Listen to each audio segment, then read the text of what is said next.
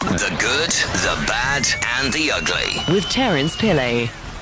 Morning, Terence. Morning, Darren. Tell me how we're losing the plot on renewables. I tell you what, South Africa has had terrible energy issues.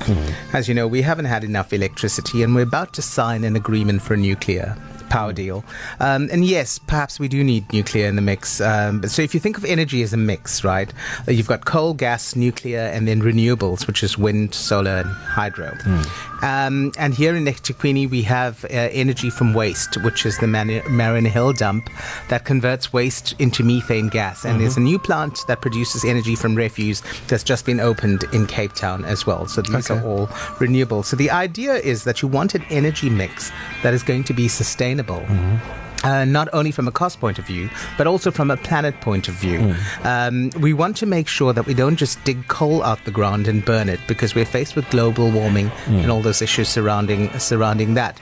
Now, the country has set down an energy plan that says this is the ideal mix that we need. And part of that process was to give companies contracts to build renewable energy in the form of solar and wind. And so we've had about 3 or 4 of these processes that have gone through and contracts have been awarded.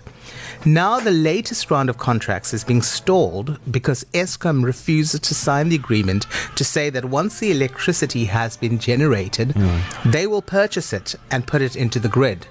They're saying that the rates quoted, around 90 cents, I think, per kilowatt hour, were based on projected growth of around 5%. At the moment, we're only sitting at 2%.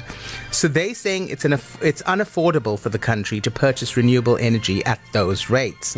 Eskom says they will only sign the agreement if the renewable power producers drop the price to about 60 cents per kilowatt hour. But the companies in turn are saying that it's not financially feasible to do that. So Eskom says that their power demands are much lower, and they've improved the maintenance of their plants. They've brought on Medupi and Kusile and all those places. So they don't need as much, and question what they're going to do with this excess energy. This means they would have to, in order to make it viable for the renewable power producers, purchase from them first. They actually need to reduce their own production in order to make it viable. So they say this is just too expensive.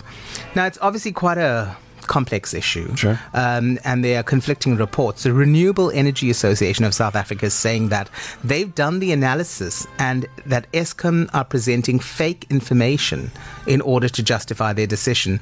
And this makes one start to wonder about the political influence behind the scenes of Eskom's refusing to sign this agreement and then going ahead with a 1 trillion rand nuclear power deal when we don't actually need that. No, we don't. And we would only see the benefits of a nuclear power deal in about 8 to 10 years' time. And we're not even talking about the risks involved. 100%. I mean, have a look at what's happening in Fukushima right now. That is the scariest thing ever. We saw what happened in Chernobyl, and we're still suffering the effects of that.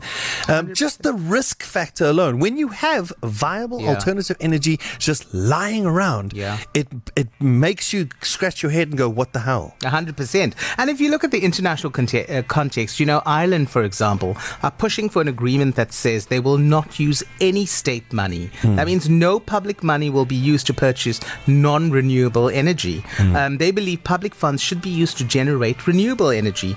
If the state is going to spend money on producing electricity, it should be in the form of renewables. Absolutely. That's what Ireland is saying. Now, this is very interesting for me because Cape Town has just opened a new plant which is converting waste from landfill to electricity. But Eskom won't buy that electricity. So what Cape Town is now doing is they're taking them to court, saying that the city of Cape Town would like to purchase directly from independent power producers and not from Eskom. At the end of the day, Eskom is a parastatal, and we need to ask, in whose interests are they operating?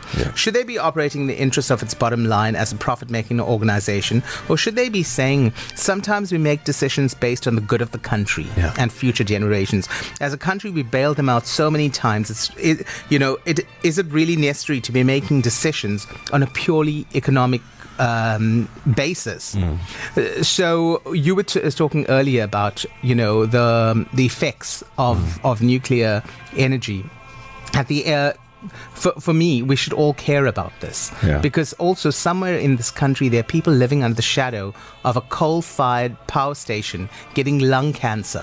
And ultimately, once you've taken all the coal out the ground, there'll be nothing left. And once you've dumped your nuclear waste into the ocean somewhere, then what then? You know, when children are born with like 3 arms and other deformities, it'll be too late to say we should have gone with renewables. It is the craziest scenario that not enough people are getting angry about this and speaking out. So we'll be looking at forums and groups of people who want to make their voices heard. 100%. I think that the public should get behind it. Yeah. You know, for one, we don't want to pay more for electricity, but we don't want pollution in our country. No. You know, the fact is, for ordinary people, there might be bigger issues. Yes, just trying to get clean water or an education for their children, for one. They don't really care where electricity comes from. It should just come and it should be cheap. But there are macro issues that we need to look at, which people just don't understand. It's a massive issue. There's so many angles to take on this one, and it does seem to be distressing that Eskom seems to have one solution, and that is nuclear, and we need to hold their feet to the nuclear fire on that one. 100%. And I think what we as the public need to do, we need to go out there and explore what these renewable resources are and start championing for that. Thank you, Terence. Again, this is not going to go away. It's a story we can revisit over and over again the more information we get. This is going to be blogged. It's on our website, ecr.co.za. And if you want to contact Terence directly, you can do so on his Twitter at Terence Pillay 1 R in Terence. Thank you, Terence. Thanks, Darren. Darren, Kerry, and Sky. East Coast Breakfast.